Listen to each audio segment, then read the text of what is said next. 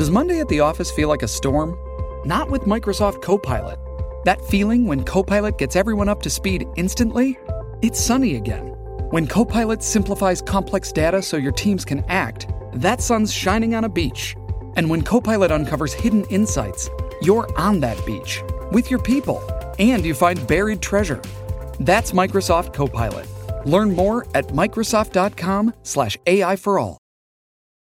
This episode is brought to you by JLL. Get an insider view into the world of commercial real estate with JLL's podcast, Trends and Insights, the Future of Commercial Real Estate. Whether you're curious about making cities more sustainable, the evolution of office space, or AI opportunities, this podcast will help keep you a step ahead. Tune in for candid conversations with business leaders about the biggest trends impacting how we live, work, and play. Subscribe to Trends and Insights now at jll.com/podcast. Dreaming of a better sleep? Tossing and turning is not your destiny. And Ollie is here to help.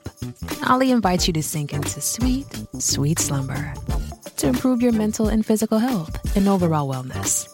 More than just melatonin, Ollie's ingredients help you unwind your mind for a delightfully dreamy drift off. Sleep is on the way at Ollie.com. That's OLLY.com.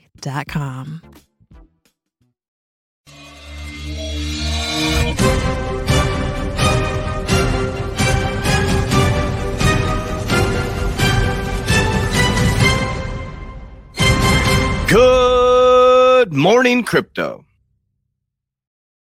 Good morning, Warriors. Hello, and welcome back to another episode of your favorite crypto news channel, Good Morning Crypto, where we bring you the most relevant and impactful crypto-related topics from a top crypto research team in the world. I'm your host, Abs, joined by several members of our 3T family this morning. We got the Italian stallion, Mr. Johnny Crypto. Mario, also known as the Node Defender, is joining us, and a longtime educator in the space, somebody who showed me several projects and I've been watching since the fall of 2020, known for his deep research and unique perspective on Layer 1 projects. Kevin Cage is in the building, ladies and gentlemen, so I'm very excited for today's show. Today on Good Morning Crypto, we'll be discussing how the state of American crypto regulation is finally reaching a breaking point, with the American public being exposed to the incompetence of SEC Chairman Gary Gensler yesterday.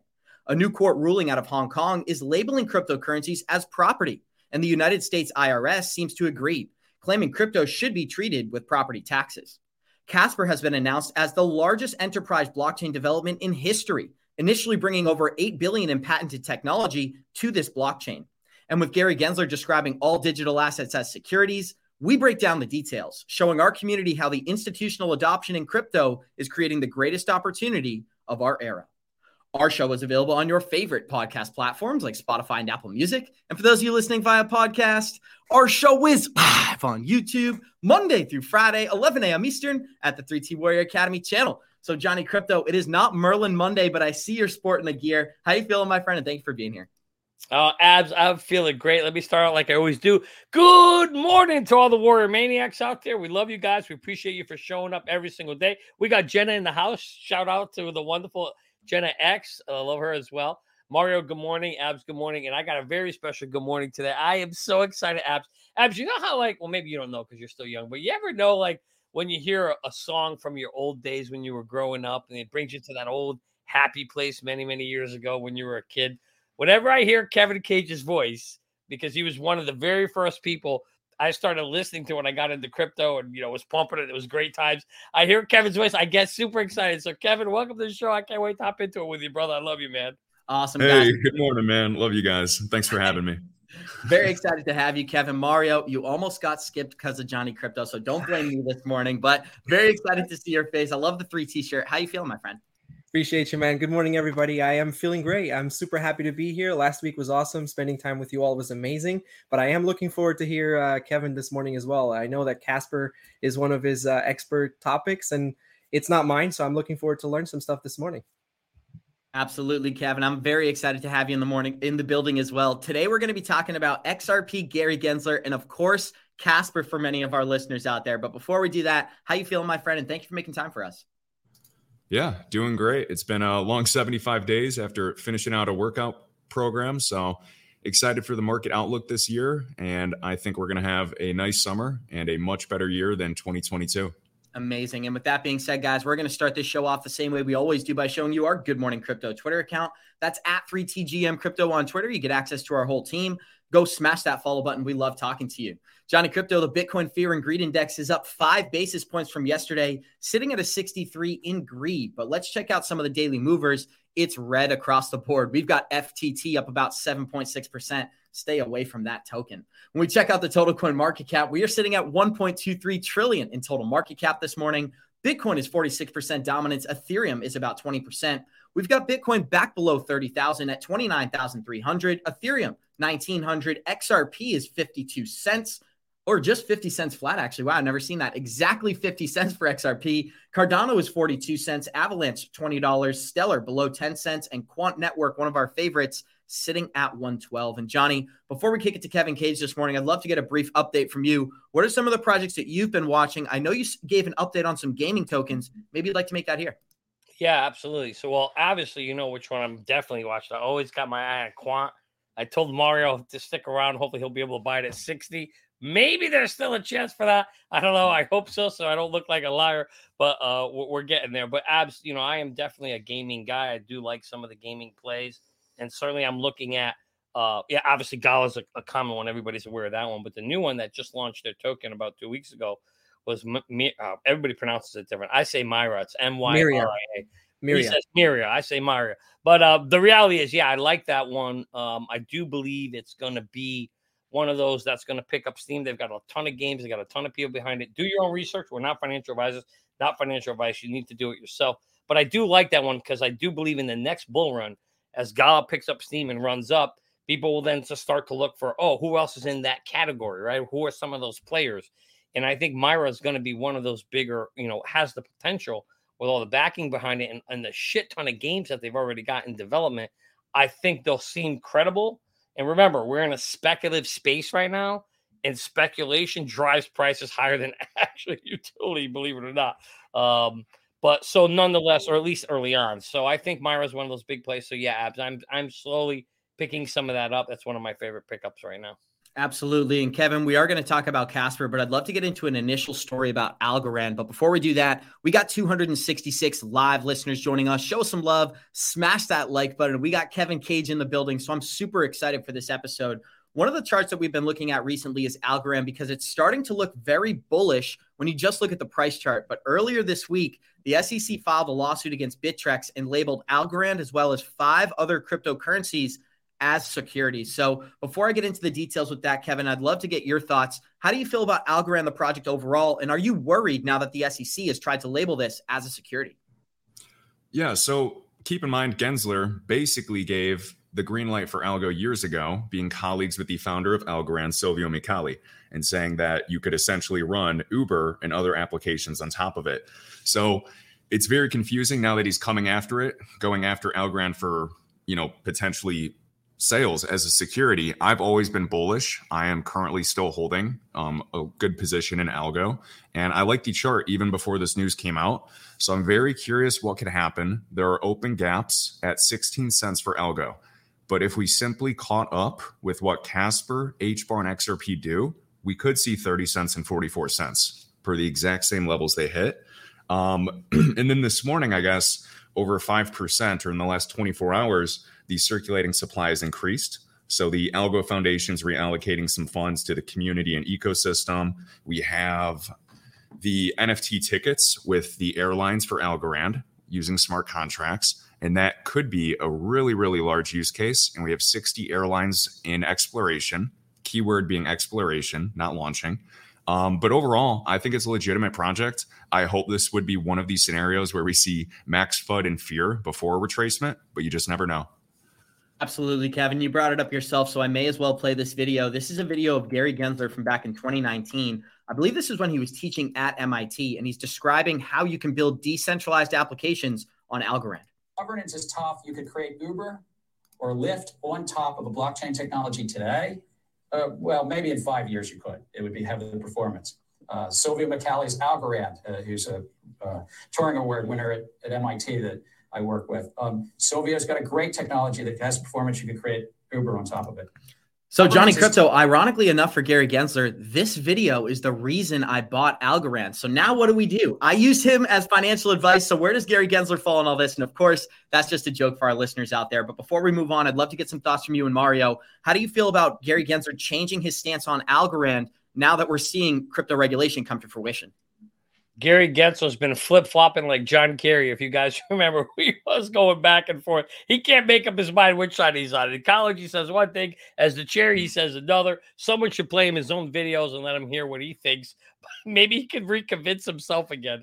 I don't know where he is. I mean, we know what's going on, right? We know Operation Choke Point is out there to squeeze crypto off, and Gary is using the unclarity in this space to basically do that. And I mean, I don't know how else to say it any simpler than that. You could kind of see the writing on the walls. Because Gary keeps saying, it's very clear. It's very clear. Come on in. We're going to work with you. And every single company or agency that's gone in to work with him, whether it's Nexo, Kraken, Coinbase, Ripple, what happens? You don't walk out with clarity. You don't walk out with an approval license. You know what you get? Pow! You get slapped a lawsuit or you get sued in millions of dollars. So you can't come and tell me that they want to work with them. And not a single one has walked away with the ability to work in the U.S. It makes no sense, Abs. It's complete hypocrisy at the highest levels. Yep, it is hypocrisy at its highest level. And, if we look back at before Gensler became chair of the SEC, everybody was so bullish with him becoming the chair of the SEC because of how much he understood the space, how much he understood the technology. But look, it's super obvious. He's got to be a puppet at this point, and he's only doing what they want him to do, and he's coming after everybody, and it's just, like Johnny said, hypocrisy. Absolutely, guys. And Kevin, I'm not sure if you had any additional comments. The floor is yours. Yeah, just regarding that. So that was Gary Gensler's colleague at MIT. He has Turing Awards, and he's the man that essentially founded Zero Knowledge Proofs, which is going to be a huge use case to verify information on the blockchain without giving away sensitive information. That's going to lead to enterprise adoption. So Gary's simply punishing those that are actually innovating and those that are left in the US. We're about to break down why he's punishing certain projects and giving others a free pass. But before we do that, we're going to show you a video of John Deaton discussing crypto regulation and how Gary Gensler may have backed himself into a corner yesterday afternoon. To crypto. And this is what he said. He said, if there's a website, that's indication. If it is software that needs to be upgraded, that is indication of security. If there are lawyers who have been hired to come in to meet with us, that is an indication of a security because there's a small group of entrepreneurs involved.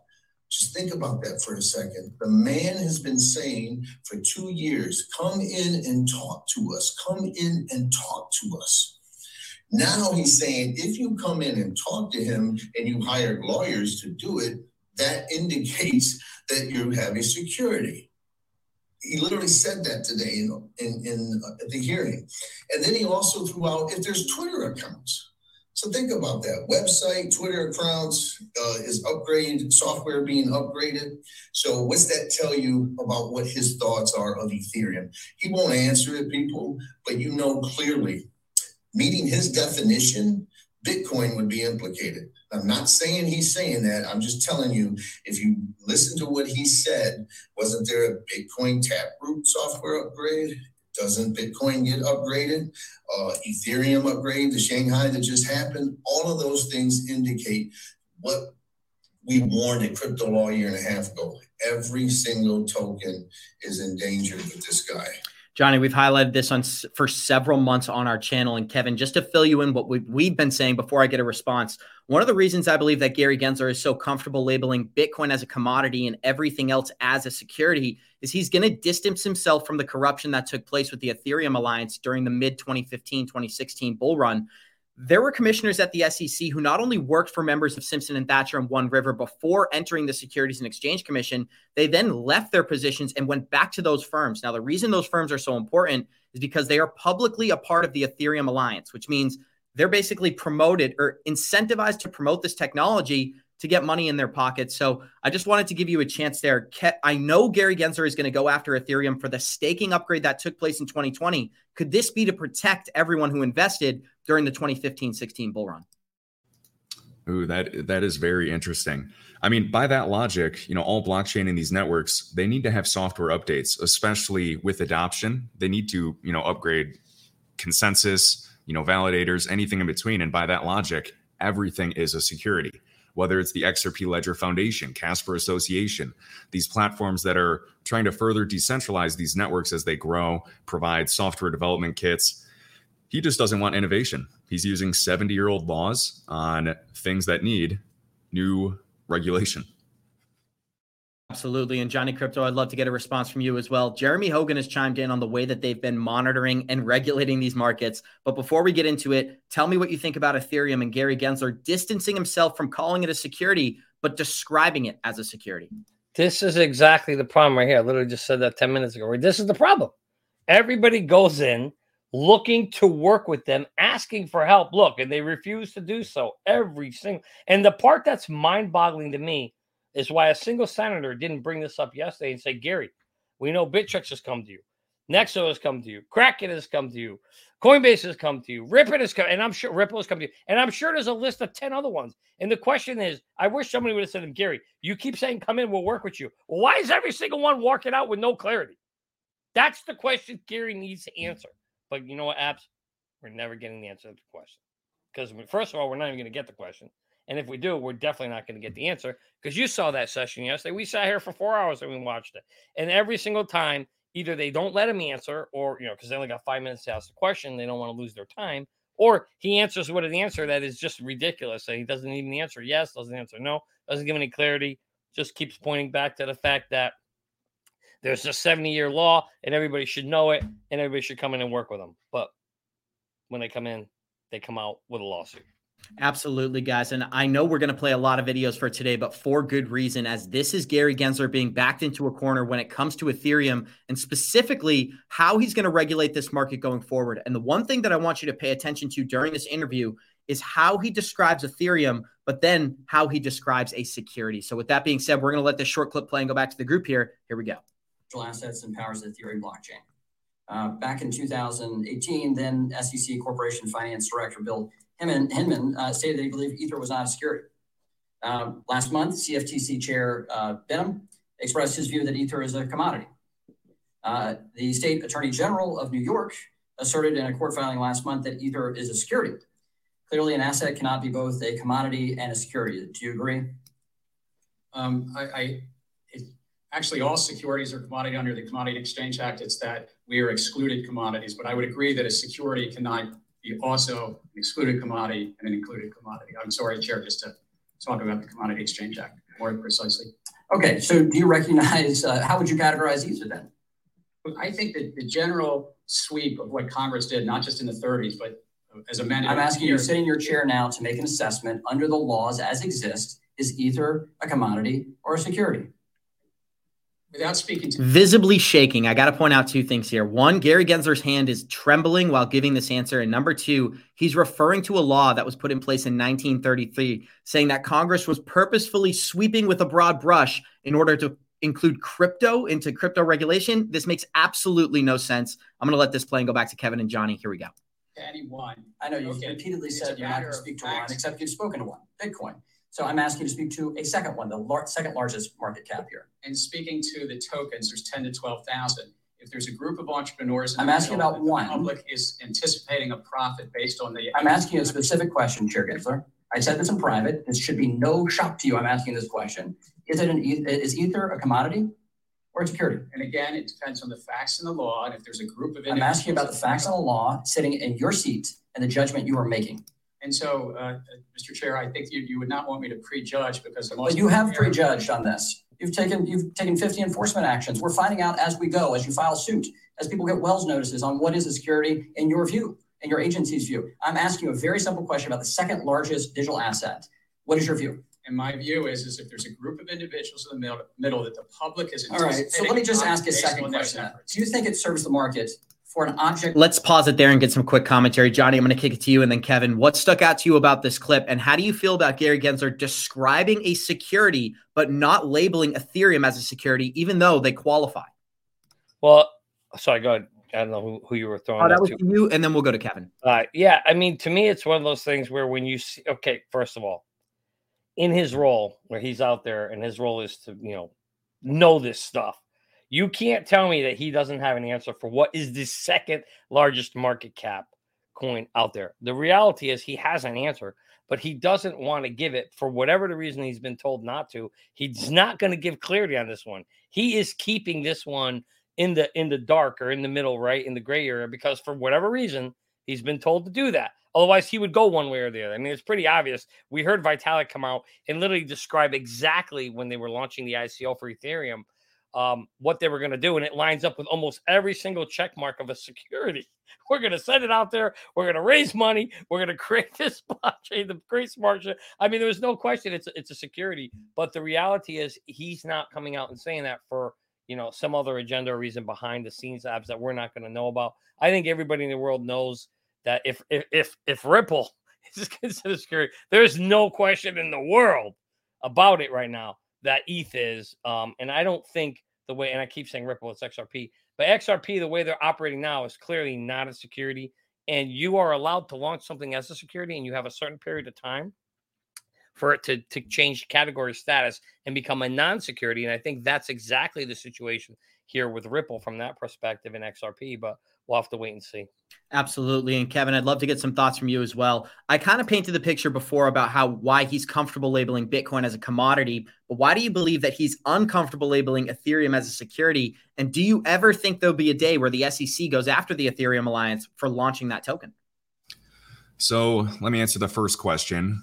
We have to think about who the biggest holders of Ethereum are and what organizations and foundations oversee it, which is Consensus. So they own the infrastructure for Ethereum. I like Ethereum, but that means JP Morgan has a huge vested interest in Ethereum. I think it's here to stay, but it's laughable that an asset, the second biggest crypto in history, that during the bull run had a peak market cap over $500 billion, over 500 bill, and he cannot provide clarity.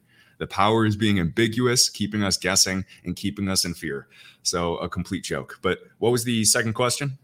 Do you believe there'll ever be a day where Gary Gensler is forced, or any SEC commissioner is forced, to go after Ethereum because they continue to describe a security, and Ethereum is exactly that?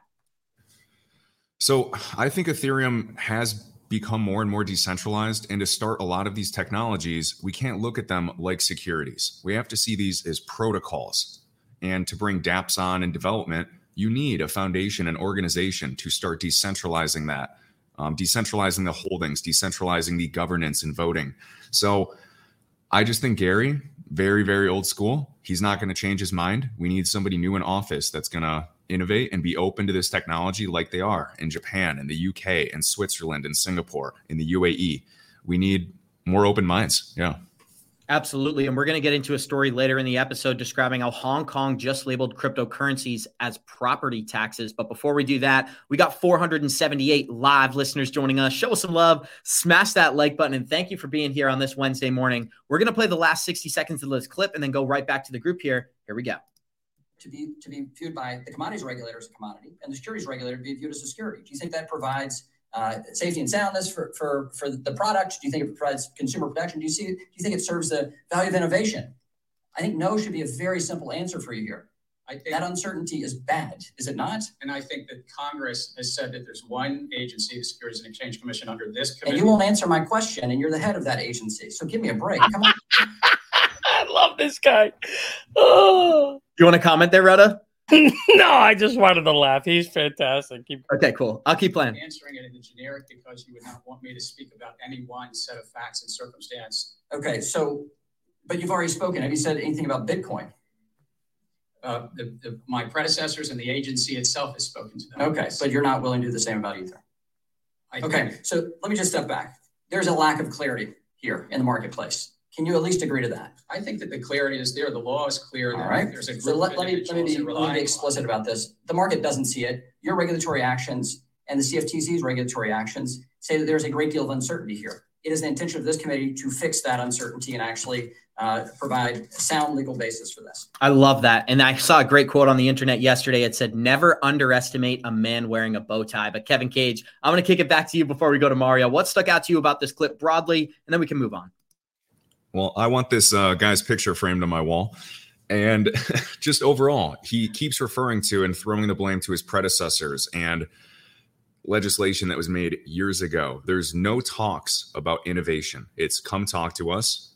Let's fine you. Let's get some money, even though they act like they're protecting the retail investor. It is not protecting the retail investor. When they had and proved that SEC officials were trading XRP before and after the lawsuit, that is insider trading, and there's no repercussions. Wow. Mario, any closing statements here? And then I'm going to play a very telling video about Ethereum to close out this segment. Yeah, I mean, like he said, we do need the laws to be changed. We're relying on 70-year-old laws to categorize this new space. And like it was mentioned, other countries, evolved countries that are pro innovation are seeing crypto for what it is. Because the question is it a commodity? Is it security? It's crypto, and like Kevin said, it's a protocol. And then so we need new regulation, we need new rules, and we need him to start answering questions, because every time that somebody's coming to him and they're asking him, can we do this? Come and see us. He's not answering the question. And then he's just going to go slap them with a lawsuit. It's completely, it's frustrating. It's really frustrating being in the US and trying to innovate. Yeah, I just want to build on that. So here's the problem, Abs, and here's the solution. Uh-oh. Got a little stuck over here. Hold on a second. Take a sip of water and I'll kill some time, my friends. We got all these live listeners here. Thank you so much for joining us. Johnny Crypto, floor is yours. Here's what we need. Gary is not going to give us the answers, right? You saw it. You're not getting answers out of this guy. You could pull teeth out of this guy and you're not going to get any. I mean, he was given very, very simple questions and he refuses to answer them. And he'll just, that sounds like if his predecessor said something, then he'll say that. But this guy's afraid to go on the line and say anything, right? If you really want to fix, I'm no longer looking at Gary, no longer putting the blame on. This is not Gary's fault. You know whose fault this is at the end? This is Congress. Congress now needs to stop the bullshit. And they need to say, okay, you know what? You don't want to answer questions? No problem. Because you know what? Gary's just a cop. He's just supposed to, follow the rules that are set up by Congress. So Congress needs to say, okay, Gary, you don't want to create the clarity? No problem. And we will, because that's what Congress is supposed to do. So if Congress wants to really fix the problem, the real issue here is with Congress, not with Gary. The rule is 70 years old. Go fix it. All you guys need to come together, write the freaking rules down, work together to get it out on paper, get it approved, get it passed, get it signed, and then Gary goes away. And what I mean by that is he doesn't necessarily leave the job. But now it's like, okay, Gary, we told you. This is security. This is security. We make it simple. And the fact is, 70 years ago, you could not have written a law around what security is for cryptocurrency. They didn't even know what the hell it was back then, right? And more broadly, Johnny, they pointed this out during the questions yesterday. Those laws weren't written, I believe, for financial instruments. So it was kind of like it doesn't make like me trying to write a law for some technology that's going to come 200 years from now when I'm dead and gone. How's that even possible? It can't, right? So we know what it is today. Congress needs to do their job, get off their seats, write the freaking clarity, write a bill that gives it clarity and say, hey, Gary, here it is. And make it so that Gary, you want to have very, very, black and white lines. So there's no ambiguity, no guessing what it is. They'll make it very clear, and put it into play. So for now on, I'm tired of blaming Gary because we know we're not getting on Gary. We need Congress now to step up and fix this problem. It's their responsibility, by the way, to do that. It's their job. So Congress needs to do their job. And I'm hoping this group of guys, and God bless all of them. I got the list right here, guys. Write these names down. I'm going to read them out to you. Emmers, Davidson, Flood, Lawler, Mrs. Hoochin, and McHenry. Those guys, they were on it yesterday. They did their job. They hammered him as hard as they could. But unfortunately, they have no real power because he doesn't report to them. As they said, that's another bill they want to pass. So let's hope, if you're in these states and these senators are your senators or House of Representatives, support them, write them letters, tell them you're proud of them, and keep the fight because we need them to start creating momentum in that committee so the committee could draft a bill that then would go to Congress and get that thing approved and get this problem fixed. That's the only way I see a real solution coming here. Absolutely, guys. And somebody who was asking the important questions yesterday, Gary Gensler, was asked, why was he comfortable labeling Bitcoin as a commodity and not Ethereum as a security? Thank you, Mr. Chairman. Thank you, Chair Gensler, for your testimony here today. Chairman Gensler, many times before Congress, most recently in September of 2022, you stated your belief that the vast majority of digital assets are securities. Yet in February 2023, you stated everything other than Bitcoin is a security. In March of 2023, In a March of 2023 op-ed, you changed your tune slightly and asserted that most digital assets are securities. If your own view has continually evolved on these statements, how can you assert that the law is clear on the issue if you yourself have vacillated on it? So I don't want to beat a dead horse here. I just thought it was important to close out that segment with the clip, Johnny Crypto. She stated it herself. Just 4 to 6 weeks ago, Gary Gensler was live on some news station and said he's only comfortable labeling Bitcoin as a commodity. And we broke down earlier in the episode why we believe that to be the case. But now he's describing what qualifies as a security, and Bitcoin falls under those qualifications. So throughout this entire conference, he did two things. He slipped out of every answer. He avoided everything he possibly could, but he made it more confusing for the average retail investor. If guys like us who sit here every day trying to understand these markets are still confused about what Gary Gensler's saying, imagine what the grandma who bought Bitcoin and decided to watch this conference is thinking. So, Johnny, I'd just like to get some brief comments while I pull up the next article. Feel free to take it however you'd like. Yeah, I think at the end of the day, spot on there. I just think that for some reason, again, I think I said it earlier, we're dealing with this whole kind of hold crypto down right now. We're pushing all the innovation of crypto outside of the U.S. You see it happening. You see, the UK and India and even India is starting to open up to it. But Japan, we are seeing major adoption of cryptocurrencies around the world. Jerome Powell said 3 years ago, we're going to move very slow with this technology. We want to get it right. He said, we're going to move slow. We're going to get it right, while the rest of the world was miles ahead of us. And unfortunately, what it really means is sad for the U.S. You're going to, rather than being a leader in this technology, we're going to be a follower. Rather than creating jobs, those jobs are going to get created elsewhere. As Kevin said earlier, this is all about a blockchain technology. This is new technology. This is innovation. This is going to, whoever kind of takes the lead on this and Web 3.0 is going to become a major player, whichever country that is, in this space and in the world moving forward globally as an innovative leader and as a job creator.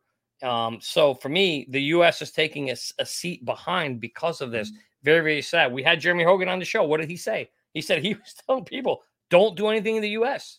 because there's no clarity. You're going to get in trouble.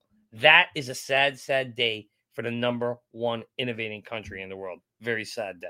And I love this comment here, Kevin. It said, imagine having a coach to tell you to play baseball, but then doesn't show you how to play. That is exactly what Gary Gensler's saying. And now imagine that coach looks you in the eyes and says, how dare you not know the rules? I mean, I'm going to give you the open floor, Kevin. Then I want to talk about Hong Kong because China's state-affiliated banks are onboarding crypto companies at an accelerated rate. And Johnny Crypto brought it up just a couple of minutes ago. If these companies leave the United States, they don't cease to exist. They're going elsewhere. And Hong Kong, one of our greatest competitors in the global markets, is onboarding crypto companies and now creating new crypto policies that label cryptocurrencies as property. And that's what I'm going to break down before I kick it to Kevin here. But guys, we got 519 live listeners joining us. Show us some love. Smash that like button. Thank you for being here on this beautiful Wednesday morning. A court based out of Hong Kong has acknowledged that cryptocurrencies operate as property and can be held in trust in a ruling involving a defunct crypto exchange, Gatecoin.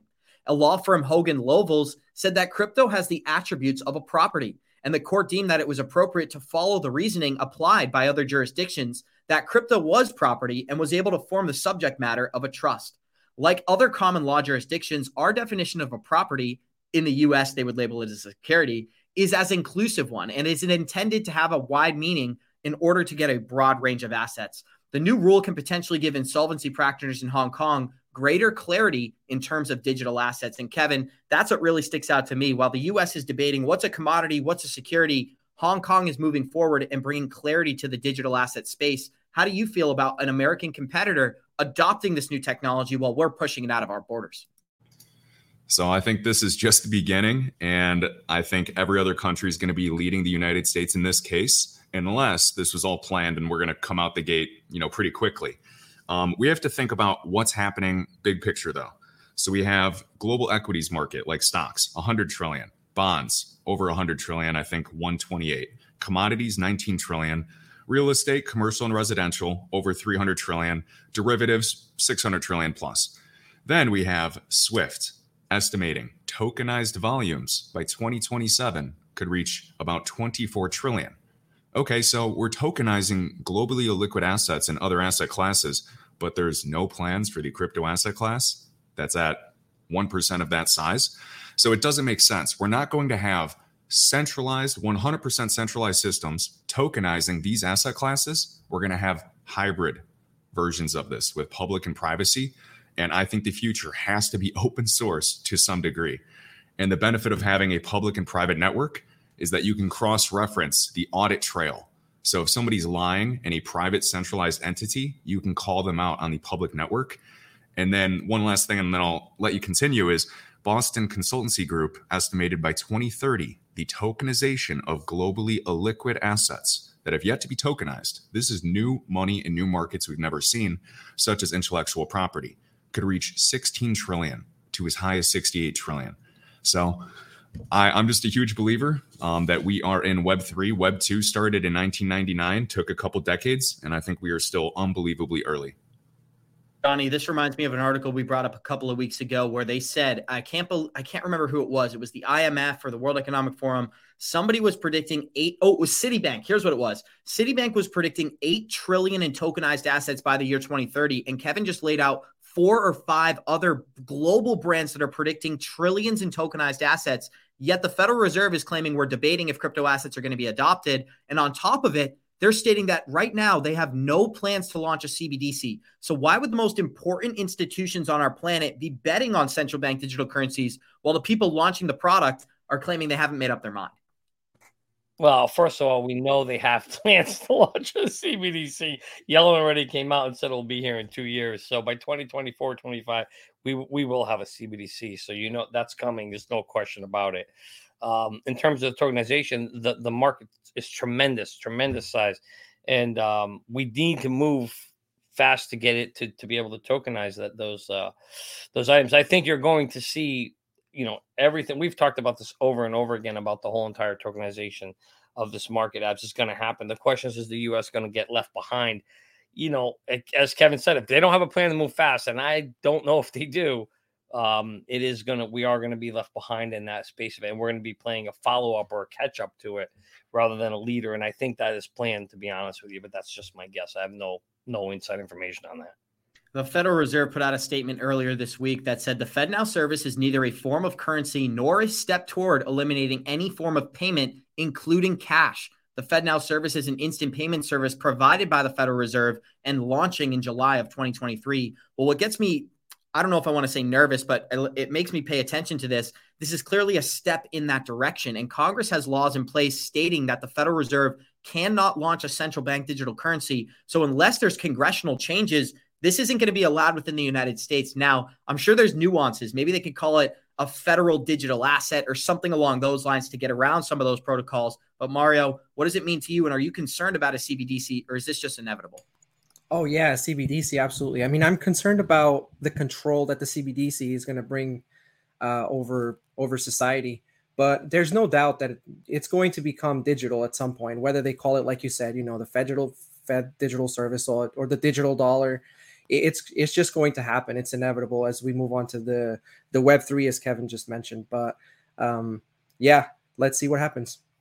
Let's see what happens, guys. And Kevin, you're going to be excited because I would love for you to break down the latest update out of Cspr this morning. You've been talking about this for I believe it's a week or two on your channel. I've been watching these videos. The largest enterprise development in history is coming soon on Caspr's public blockchain as 7 to 10 billion initially, and then much more. So Kevin, I'm going to give you the open floor before I read the details. Why is this so important? And for anybody who doesn't have any understanding, what's really happening here on Caspr's blockchain? All right. So yeah, this is something that I am most excited about in the blockchain space, period, especially for an L1. So once again, I think XRP has payments in the bag per the integrations. We just have the final boss with the SEC, hoping for clarity. But when it comes for an L1 with upgradability, Cspr has my full attention for a variety of reasons. So intellectual property is a huge market, IP. These patents, there's billions of dollars in value, actually trillions. So the S&P 500 is about $30 trillion. It's estimated that 30% of the S&P is intellectual property or patents value. So this information, that's, what is that? 10 trillion right there in total, is going to be tokenized and operating. Now, there's hundreds of millions of dollars in fees for fraud, people selling patents that shouldn't. There's no proper audit trail, and there's not accurate pricing for trading these patents as well. So this is just the next step of intellectual property and one big use case. And that's why all of us are so excited about crypto, because this is trillions of dollars in the future. Right now, 7 to 10 billion initially, as the CEO said during the Genfinity interview. And just for perspective, because he mentioned with IPW, they have Nike, they have Toshiba. These are the companies bringing patents on Cspr. And one example as well that IPW shared is Porsche. Their patents portfolio, Porsche, is 22 billion. So that's just massive for one company. So to make this tradable and traceable for the first time in history on Casper's public chain is huge. So the deployment now, when you deploy these patents, is NFTs. It's a token on Cspr on the public network. It's going to cost a certain amount of Cspr as a fee to deploy it, just like when you deploy an NFT on the XRP ledger or Ethereum. And so we're curious what the fee will be, because they're going to launch these in batches. It could be 300K patents at once deployed. And I'm very excited and 100% speculating how much value this could bring, because it's 7 to 10 billion on the public network. So when you're playing with numbers, even being conservative, it could be 2% of the entire supply. It could be 5%. We don't know yet. And that amount of money of Cspr will then go to the validators. And in theory, we think the validators will continue to stake because they're not interested in selling Cspr now. And that would reduce the actual supply that's in circulation for exchanges and retail, because it's a utility token. So there's a lot of things going on. There's another point I wanted to share regarding it. The thing about enterprises is the sales cycle is a lot slower. Yes, you can make some liquidity farming DeFi app on Ethereum. Everybody loves it. Maybe it goes to the moon. Enterprises, once they launch on a platform, they are there for years. They have no interest in migrating and paying millions of dollars to migrate. So this is one use case, and I could name several others right now in development, and some actually starting to be live. And the Cspr CEO, who was a top ETH holder, seed funder, along with Hedera, Filecoin, etc., said if we get one of these use cases, we will have more transactions than the entire Ethereum network. Whoa. So that's a big deal to me. Yeah. That's a huge deal. And Johnny, I'd love to hear a couple of things that caught your attention. But before I do that, Kevin, where are some of the exchanges? I know for me personally, I have to use Uphold to purchase this currency. And I'd love to preface this, not financial advisors, not financial advice, but a lot of people are wondering, where can they even find Cspr? Maybe you can enlighten them. Sure. So you can get it on KuCoin. I use MEXC because I'm a US resident and I can KYC and still withdraw like 10 Bitcoin plus. So MEXC, MEXC. Bitrue and Uphold, but sometimes you'll pay a little premium. It'll be a little more expensive on those exchanges, so be careful. I love them both, but yeah, I would go KuCoin or MEXC, not financial advice. Johnny, as somebody who's familiar with the technology space, how do you feel about the blockchain adoption coming to smaller blockchains like Cspr? Typically on our channel, me and you will focus on ADA and Ethereum and Algorand, some of the largest projects in the market, but a smaller low-cap project like Cspr, and let me just pull up the market cap real quick. So what are we looking at here? We're ranking number 82, so it's still in the top 100. It's not like it's a penny on the dollar, but it is a project that has a lot of room for growth. So how do you feel about companies like this? And Kevin might not agree with this, but Johnny, how do you feel about Cspr coming out and making promises or making these announcements and then people anticipating price action? What do you think? Well, I mean, that's always going to be happening in a speculative type space that we're in right now. But for me, I got into this one again because of Kevin. As I started researching, as he brought attention to it, for me, one of those things that I liked about it was the fact that you will have enterprises, companies, corporations wanting to get into this space, and they're going to make it easier for them to do that. The only concern I ever had on this one, literally one, and actually I'm curious of Kevin's thoughts. I'm glad we got him on. Was I like projects where they have a max supply so they cannot continue to be like the U.S. government and print, fiat into oblivion, right? And from what I've seen, at least on CoinMarketCap and CoinGecko's, they don't list a max supply, which worries me that can they continue to print more coins over time? I'm curious, Kevin, if you have a position. First of all, do you know if they do have a max supply? I don't see it listed. It never was on CoinMarketCap. And if not, is that a concern to you at all, in your opinion, or what's your thoughts on them not having a max supply? Sure. So yeah, I've done videos covering this and a few spreadsheets. So Cspr has an 8% inflation rate. Okay. Other protocols do have inflation rates like Ethereum. Now, the point of it is kind of being the utility token and liquidity for the network. Now, just for comparison, because a lot of people get scared by that, and that's completely fine. Cspr supply, even adding 8% per year, will not have the same circulating supply as HBAR or ADA for about 15 years. So it'll still take 15 years to even reach those circulating supplies. So for people in theory to believe HBAR can hit $1, keep in mind ADA, with the supply 3 times larger at 32 billion, reached $3. If Cspr did that, that's $9. So for comparison, with the utility token, I still believe with proper demand and transactions on the network as they shared, it won't matter one bit. And they need that supply. The inflation rate is used to reward the validators on the network to cover the overhead cost. So there's a method to the madness. I mean, these guys have backgrounds in economics, and the founder of Cspr, per NASDAQ and CoinDesk, his roommate in 2010 was 5% of Bitcoin's hash power with a rack of servers. Wow. 5%. So, I mean, these guys go way back, very, very transparent with what they're doing. And I'm interested overall, but I agree with you with, QNT. I love that it's finite. Absolutely. Yes, exactly. I love when I see that finite, it just makes me feel better, a whole lot better that, you're not at this, at somebody else's mercy to, to continue to drive the price down by diluting it. Right. But 8% seems realistic or fair if they're going to use it for validation, I guess to pay the validator. So, all right, that's at least we know it. So that's important. I'm personally hoping that it's enough to scare the average retail investor away, because Cspr is not really marketing to retail. It's a government and infrastructure play, already backed by Skybridge, a $3.5 billion fund. And he explicitly said, and they're presenting next month at SALT in front of government leaders and Fortune 500s again, that if we get 50 of the Fortune 2000, we're going to be an industry standard. So I see it very interesting long term, but yeah, totally agree. That's fascinating.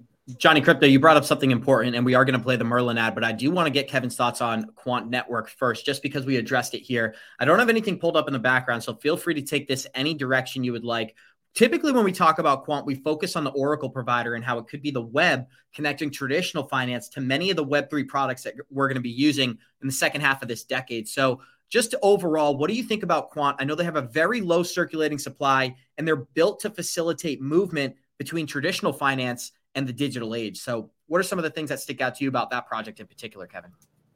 Yeah, absolutely. So I first talked about Quant back when it was like $3 in 2018 on YouTube. Super happy with it. Did not do any perfect trades by any means, but I hold some. One guy I follow on Twitter that shares phenomenal information that helps me keep up with it is just a tech guy. He is a developer, I believe. He might be like a Corda certified developer. Awesome information regarding that I try to keep tabs on. But overall, people will complain that QNT is not in all these documents, or they don't explicitly name the token, but that's silly. The operating system is pretty well integrated across the board with some of the largest companies, which is interesting. From a price standpoint, though, since QNT and a few other alts I've been tracking for the past year, QNT did a 5x from that low last year. I'm much more focused on other alts that are closer to the low and haven't seen any type of retracement, because it is perfectly healthy for QNT to chill for a bit after doing a 450% increase last year. So I was charting it last night, actually, and it does have a head and shoulders pattern. I know that might scare a lot of people if we did see a bit of a retracement, but long term, like Johnny said, it is so finite. I forget the calculations of how much QNT is actually available, and it's needed to run this operating system. So long term, I'd be absolutely confident, and it's definitely one of the most legitimate interoperability plays. It's agnostic. It's not meant to just be on ETH. It can evolve with the times. Johnny Crypto, Kevin brought up something very funny. He said he's thinking the price is going to go down, so hopefully people aren't alarmed. That is what Johnny's been praying for here. Every time, let me preface this before you get a response, Johnny. Every time we get a price dip, we typically like to talk in a positive light. And when things are going up, we're actually the type of channel that gets a little nervous because we know we should be taking profit. So for Kevin to say there's going to be a head and shoulders on a great project like Quant, we know that's just presenting a great opportunity for many of our listeners to accumulate, guys. But we got 587 live listeners joining us. Show us some love. Smash that like button. And we're about to show you guys the smartest way to track your crypto. Have you gotten wrecked in the crypto market space or watched your crypto portfolio go all the way up and then all the way down without taking profits? If so, it's probably because you didn't have an exit plan. The good news is that doesn't need to happen anymore thanks to a new and innovative crypto tracker called Merlin. It's the smartest way to track your crypto. Merlin brings all your coins into one place so you can see all your assets across the different exchanges on one screen. You can see your total portfolio value and, more importantly, your daily gains, losses, and totals since inception. Merlin puts the power back in your hands so you no longer have to guess what your portfolio is doing on a daily or monthly basis. Most importantly, Merlin lets you create an exit plan and sends you notifications when your targets are reached so you no longer have to get wrecked in the marketplace. Go to merlincrypto.com, that's merlincrypto.com, and sign up for our free 30-day trial and get on the wait list so you can receive an email when the product is launched. Don't miss out on this new and innovative app, Merlin. It's the smartest way to track your crypto.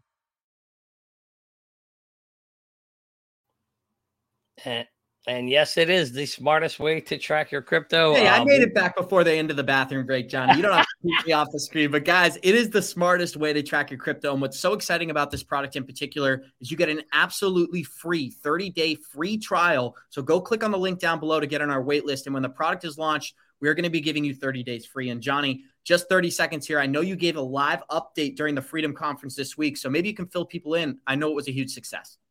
Yeah, it was fantastic at the Freedom Conference. If you were there, you got to actually see a live demo of Merlin working. We're excited. We're very, very close to launching it. So, and the folks that were there, the response was overwhelming. We had over 85% of the folks after seeing it sign up for Merlin. So that just tells us that we have created something useful. We're happy that we can put it in the hands of people and they're going to be able to actually, make their lives simpler, right? Trying to track your crypto is a freaking nightmare. When I got in this space, I had coins all over. I got 5 different exchanges. And you're trying to figure out what's going on each one. I got a spreadsheet I'm managing to keep it all. And I'm curious to see how Kevin, I'd love to know, how do you manage your coins in this space? Because I found it incredibly difficult. And that's why we created Merlin. But I'm curious to your thoughts. Do you have a spreadsheet or how do you keep track of all your stuff? I'll use a spreadsheet for different parts of holdings, but then other times I'll use, what is it?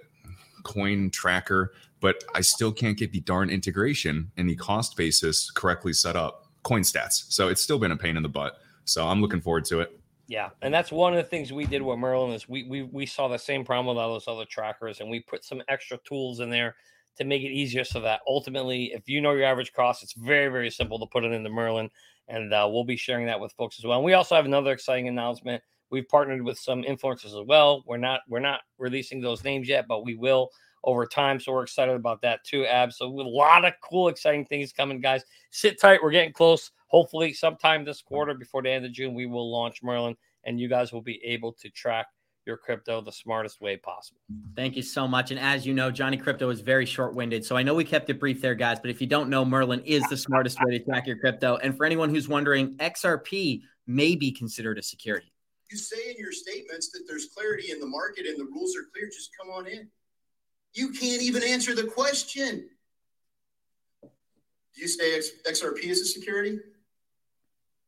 We're in court and active discussions and litigation on that. We are in court in active discussions and litigation on that. The wording is so important, Kevin, and we always like to focus on that on our channel. He picked specific words there. And one of the things that I wanted to focus on, and you had an answer to this before the show, why do you believe Gary Gensler wasn't comfortable saying we do consider XRP a security? That's why we're suing Ripple. I personally don't think they're going to get the win they're looking for. Again, not financial advice. My personal hope is, look, Ripple's a $10 billion plus software company. They can afford a fine for early onset sales from 2017 and beforehand. Let's rip the Band-Aid off, pay your fines, and let's get the show on the road, because on a going forward basis, the XRP ledger is decentralized. So I just don't see his confidence right now. And so I'm looking forward and keeping tabs on all the amazing attorneys, James Filan, John Deaton, Hogan, all these guys sharing insights, because fingers crossed, I am hoping it is this year. And we've talked about how a settlement date could be coming on May 6th, and that could be when we're in XRP Las Vegas, Johnny. But Mario, I'd like to get some thoughts from you as well. We highlighted this during our 4-hour and 40-minute stream yesterday. Gary Gensler is amazing at saying a lot without actually saying anything. And yesterday, he may have actually given us a little hint into what's going on behind the scenes. Him not being comfortable listing XRP as a security in this setting could be very telling for what's going on. So I'd just like to get some thoughts from you, and then we'll continue. Yeah, I think there was a lot of hints. I think the fact that he refused to answer a lot of questions, that's already a big hint, right? And it's frustrating because he says things like come on in, but you go in and the room's empty. There's nobody to help you. There's nobody to guide you. There's no rules. So, what happened yesterday, listening to and good job yesterday with the live stream, man. Like you were a true warrior for staying on for that long. But yeah, listening to a lot of the questions. I mean, a lot of the questions were fantastic, and I was like, "Come on, please answer." And then, complete disappointment. Broad answer, or most of the time, completely refusing to get to the point. But I think that's a big sign. I am hopeful that the U.S. is not going to get left behind. I am hopeful that this is just part of some plan to I don't know, be the leader at some point. So yeah, I'm hopeful. Let's hope that the U.S. does come out on top and that we finally get some sort of clarity. Absolutely, guys. And to close out this segment here, I'm going to play one final video in regards to who Gary Gensler is and where he comes from. Gary Gensler is a former partner at Goldman Sachs, worth over $100 million. He knows there's no clarity on rules for digital assets. There needs to be clarity in the market. But he doesn't care. Instead of providing clarity, he is launching a full-scale attack on crypto. In terms of the enforcement, yes, we're going to use our enforcement authorities. Gary Gensler and his SEC have decided that regulation by enforcement is here to stay. He is attacking American innovators while vilifying the investors he's supposed to protect. Incentives to avoid the anti-money laundering laws, or incentives to avoid, because Bitcoin's being used for ransomware around the globe.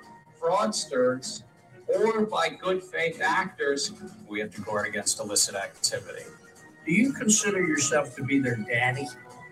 Make your voice heard and tell your members of Congress that the SEC is hurting the people they should be protecting. Oh, that face. It is absolutely brutal. And I actually didn't hear that question. I think Gary Gensler does consider himself the cryptocurrency dad, and I'm not going to say daddy. But Kevin, I'd like to get some closing remarks here. I'm actually not sure. You know what? Let's actually get into our next segment because we've hit Gary Gensler enough during this live podcast.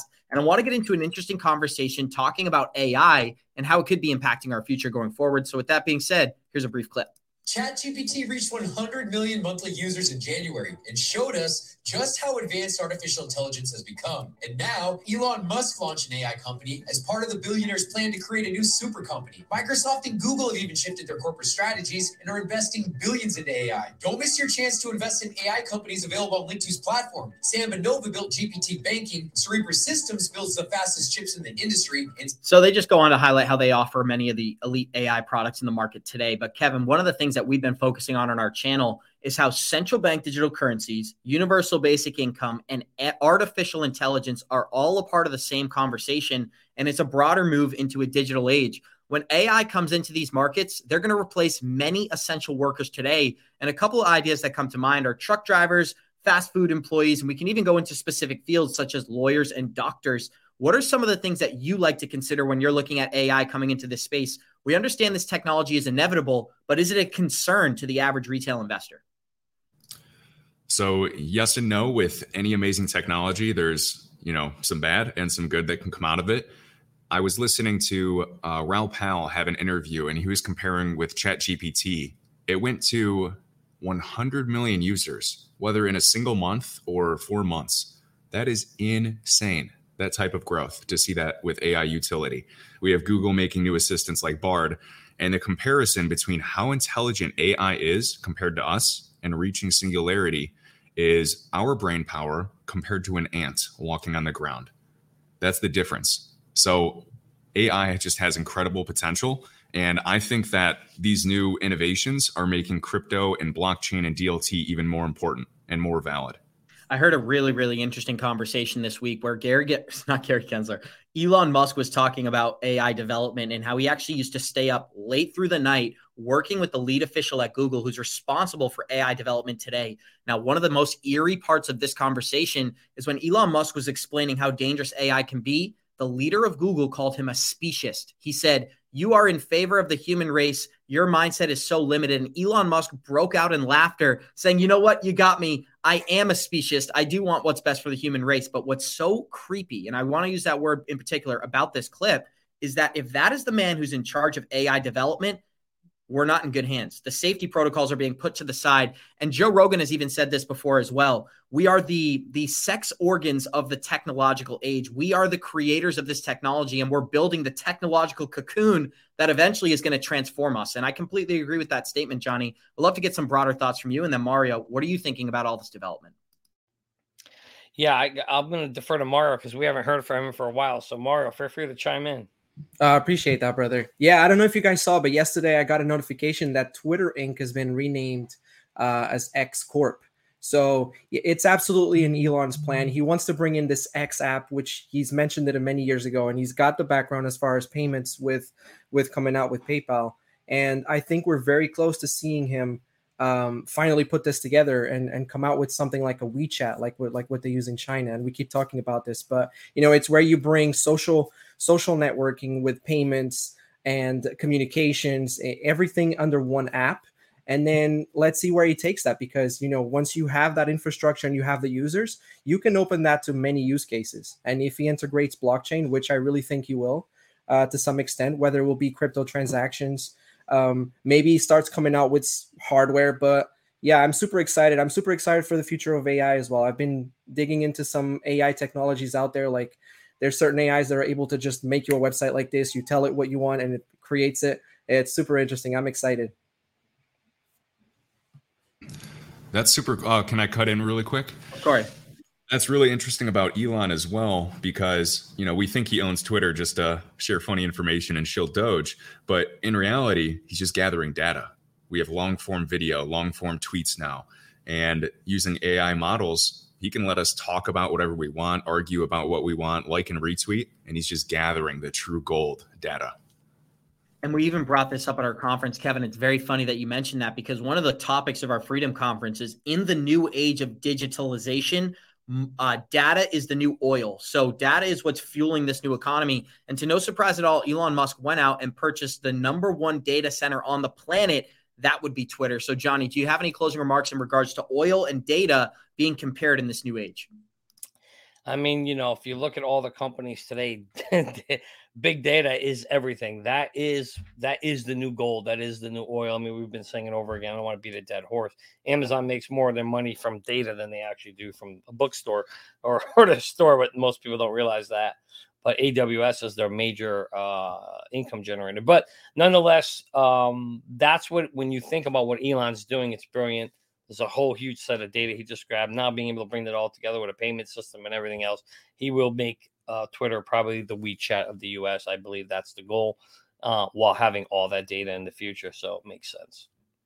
Absolutely. And I'd love to shift gears just a little bit here and discuss Hedera Hashgraph, one of our listeners' favorite tokens. And we got 532 live listeners joining us. Show us some love, smash that like button, and check out this HBAR upgrade, as they are going to be entering the Hedera Hashgraph Enterprise Program. Is an enterprise-focused innovation program aimed at accelerating the development and deployment of enterprise use cases on the Hedera network. Now, the reason that's so important is when you look at the governing council of this blockchain in particular, we've got some of the largest names on the planet.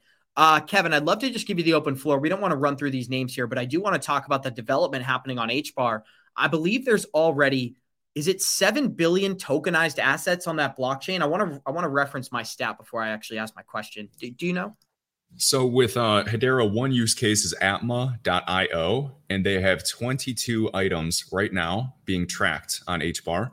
And that's crazy. We're talking about transactions on a network, and the more transactions and computation, the more valuable the network can be. So I think that's an amazing start, and that's one partner. So if we had other use cases, supply chain tracking, and just having identity tags to all these items, that's huge. Absolutely, Kevin. And one of the things we always talk about during a bear market is not only who is evolving during that time, but who's actually going out, creating projects, and even absorbing other companies. Well, Hedera meets many of those qualifications, as they haven't been slowed down at all during this bear market. This program is going to be supported with up to $22 million worth of HBAR from Hedera, and aims to provide the drive to onboard more than 40 enterprise projects per year. That's a huge number. And you just outlined one project. Projects will be eligible for up to $500,000 in U.S. equivalent in HBAR funding to participate in this enterprise-driven technology. Now, When we look at the governing council in particular, there are many big names, and I'd like to have a broader conversation here, Kevin. Google, Boeing, IBM, several of the billion-dollar companies that run the globe today are involved in this project, but I'm sure you have a better understanding. Because they're a part of the governing council, do you believe that those companies are incentivized to use Hedera, or is this just more of a think tank built on top of that technology? I think it's more of a think tank. If we go to hbarfoundation.org, we can see there's been over $408 million and 225 grants distributed to build on Hedera and build these apps. One critique of Hedera, though, is, okay, we have Google, we have Dell. Why would their competitors want to join the council or join their network if these guys are calling the shots? So I've seen Hedera working on better decentralization to make it more open and fair. But overall, I mean, anybody that doesn't think HBAR and Hashgraph is a legitimate enterprise play, I don't know what to tell you, because they have hundreds of millions of dollars backing them, a variety of ecosystem funds. And I think it's a serious survivor as this asset class matures. Johnny Crypto, Hedera is a very exciting project, but you brought up another one that you like to talk about, and it's slipping me right now. I can't remember the name, actually. I'm so sorry. It's similar to Filecoin. Can you remember or no? I can move on. Arweave? AR? There's File, there's Storage, there's SIA. Yeah, sorry, it slipped me, guys. That's my fault. But I would love to continue with the HBAR content, because HBAR is one of the best projects built today, and they've got a specific technology called Hashgraph technology that is fundamentally different from many of the blockchain products that exist. So just to close out our HBAR segment, Kevin, can you elaborate on the Hashgraph technology and maybe why that's better for institutions to use instead of traditional blockchain? So just comparing it to proof of work, it's a lot more scalable. TPS can go through the roof and it's extremely efficient, just like Hedera showcasing sustainability. So, blockchain is just one type of DLT, and a DAG, a directed acyclic graph, is another. It's a lot more scalable. There's other platforms that use types of DAGs or, IOTA with the Tangle.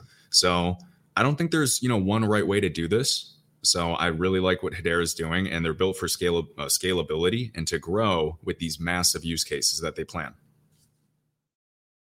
Thank you so much, guys. And to close out this show for today, I want to discuss a very important article, which was the rumors that the IMF was going to be launching and supporting a CBDC product with a company called the Digital Currency Monetary Authority. Well, we're about to dispel many of those claims right here, as the Digital Currency Monetary Authority announced a CBDC called the Universal Monetary Unit, or Unicorn. The IMF has denied all connections to this product, stating that the IMF has no involvement with the DCMA or Unicorn. Now, this is pretty good for our listeners because we dispelled it. Anyone who watches our show every day, when this article first came out and we went to the website, we knew they weren't connected just because of how poor they presented themselves online. But the product itself is something that we do believe will come to fruition at some point, as we're going through an evolution of our banking system. And whether it's a central bank digital currency that we have that we're allowed to use, or a private new monetary unit that banks exchange value with, we understand that there's a change going on before our eyes. So just to close out the show for today, Kevin, I'd love to get some final thoughts on what you believe we're going to see in 2024. 2023, we're anticipating a bear market, but the halving is coming up in the spring of 2024 for Bitcoin. Are you anticipating some bullish momentum here? Yes, absolutely. I mean, the halving's coming up April, May. So, we went through one of the worst years in securities and crypto history. So in terms of timing, we're going to see, but I believe that Bitcoin absolutely retraces more this year. You can look at support levels. If Bitcoin comes back to like the 50 monthly MA at 25K or 22K, people will be freaking out. But provided that support holds, I could see north of 40K pretty quickly. And just specifically for this short-term thinking, a lot of people are anticipating an automatic rally before we even entered the price action that we're experiencing now. And now many chart analysts are calling for that $30,000 to $32,000 Bitcoin range before we enter our bear market and complete that consolidation. So obviously nobody knows what's going to happen, but I'd just love to hear what you're predicting. If we do experience Bitcoin getting up into that $32,000, $34,000, $35,000 range, is that a telltale sign that we're going to come back down, or do you believe we're exiting the bear market? I think we're exiting the bear market. We do have an open gap still at about 34.8 near the 382 retracement. So, provided we hold the 22K level max, I see us going north of 40K this year. Hey, Kev, I got a question for you building on this. So everybody talks about, the halving's coming next year, 4-year cycle, and everybody's getting excited that we're going to have this monster bull run. But I kind of look at, when you look at things, I kind of look at the facts and the situation of each one. And in the past 3 bull runs, we've had a monetary policy where we're always printing. We are now in a complete reversal where we're no longer printing. We're going in the opposite direction, right? So that's factor number 1. And then factor number 2, we've never had the SEC and an Operation Choke Point happening to the degree we're seeing right now and in the future in the prior 3. So you didn't have the SEC, you didn't have the government on your back, and you had printing in its favor. All those things are now factors, in my opinion, going forward that maybe I'm wondering, or my question to you is, do you think that will impact the bull run that, everybody's expecting to see? Or do you think this is going to be business as normal? And, if you look at this chart here, we can see the amount of percentage upping, every time we've had a bull run. Do you think it's just a normal bull run, or do you think these factors that we're no longer printing money and the government is squeezing crypto, that we may not get as big of a bull run as everybody thinks? What's your thoughts? So I think there's, tons of variables. It's way more complex than 10 years ago. I think this year overall is going to be deflationary. And I think that crypto can still see a decent pump, especially the altcoin market breaking out of some important levels right now. So structurally, over the past 10 years, 3 cycles, Bitcoin reaches this R1 pivot that's about 3940K. So we've seen that 3 times in a row. That's what I see at the very least. But I'm incredibly open to, retesting an all-time high price. I know it sounds too good to be true now after a year and a half, but structurally, I'm pretty confident. If we see any type of unsustainable move and in the market, just like alt's doing a 5x like that, then yes, I'm looking for a huge pullback, just like always. But other than that, I think the huge focus is risk on assets. People are not interested now in the yields that bonds are providing. It's not keeping up with inflation. These investors, even sophisticated investors, are looking at the risk to reward, and crypto provides the best asymmetric opportunity. Absolutely. Especially during Thanksgiving years. Yeah. Johnny, do you have any follow-up questions? Because I do have one when it comes to the Bitcoin price chart in particular. We've seen, and this chart outlines it perfectly, whenever we go through these bullish cycles, it typically happens at a moment where we're coming out of a bear market. We reach that consolidation, but we back test this white line. And I think we still need to do that here. So for anybody who's wondering, in 2024, Johnny painted something very different from an economic picture. The Fed is not going to infinitely print money. And throughout this entire price chart that we're witnessing with Bitcoin, we were in an environment where the government and the Federal Reserve were incentivized to put money into the economy. Well, for the first time during these Bitcoin cycles, quantitative tightening has begun. The Federal Reserve is doing everything they can to pull money out of the economy. Now, Kevin, we've heard this several times from the Federal Reserve. They need unemployment rate to go up by about 2.5% or 2% from where we are today in order for the quantitative easing to begin again, which means putting money back into the economy. Well, there was a dark statistic that I found on the web. That would not only mean that 2.5 million Americans would be losing their jobs, it means that for every 1 point that unemployment goes up in America, 40,000 lives are lost. And I thought that was really interesting because we talk about job loss, but 40,000 deaths, that's a lot of people that, I don't want to say die, but that's a lot of people who experience those economic hardships. And it's a very telling story about what unemployment means in this country. So while we go into an age where inflation seems to be here forever, do you believe that assets like Bitcoin are set to benefit off that inflation for many years to come? So overall, for this year, I do think Bitcoin can see some good price appreciation. But with that being said, I believe that utility will allow these altcoins in the future, post-regulation, to officially decouple.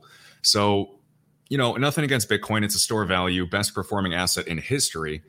But if I'm looking for generational wealth and better opportunity, I'm going to have to play the game and take the risk in certain altcoins. So I'm focused on those that look like they have the funds to survive. Because if the crypto asset class, 1% of the traditional, stock market and global equities market goes up even just a little bit, captures 5%, that's insane ROI from here.